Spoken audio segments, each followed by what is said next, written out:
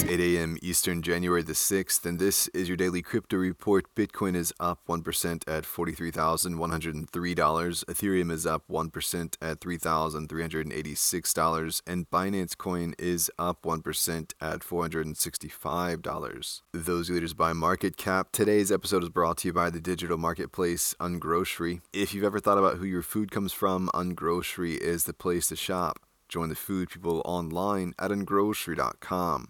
Well, MoneyGram has picked up a minority stake in the crypto company CoinMe. This 4% ownership buy is the next step in the two companies' existing relationship, which was created to push a crypto-to-cash model by connecting Bitcoin to fiat currency.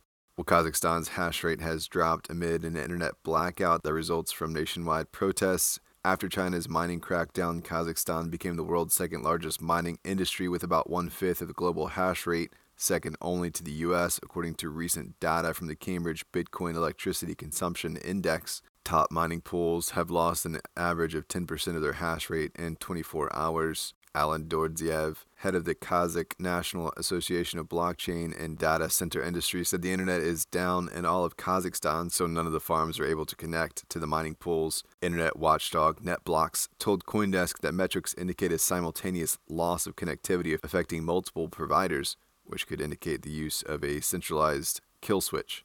Well, Bitcoin fell below its $43,000 support, which led to $800 million in futures positions liquidations.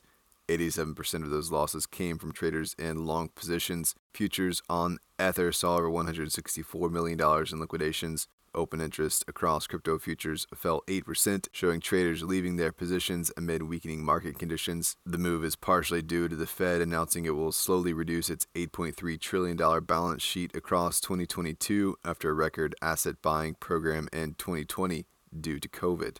And finally, Thailand's crypto traders could face 15% capital gains tax, according to the Bangkok Post. Exchanges have exemption, but not retail investors or mining operators, according to the report. The Revenue Department will also bolster its surveillance of crypto trading.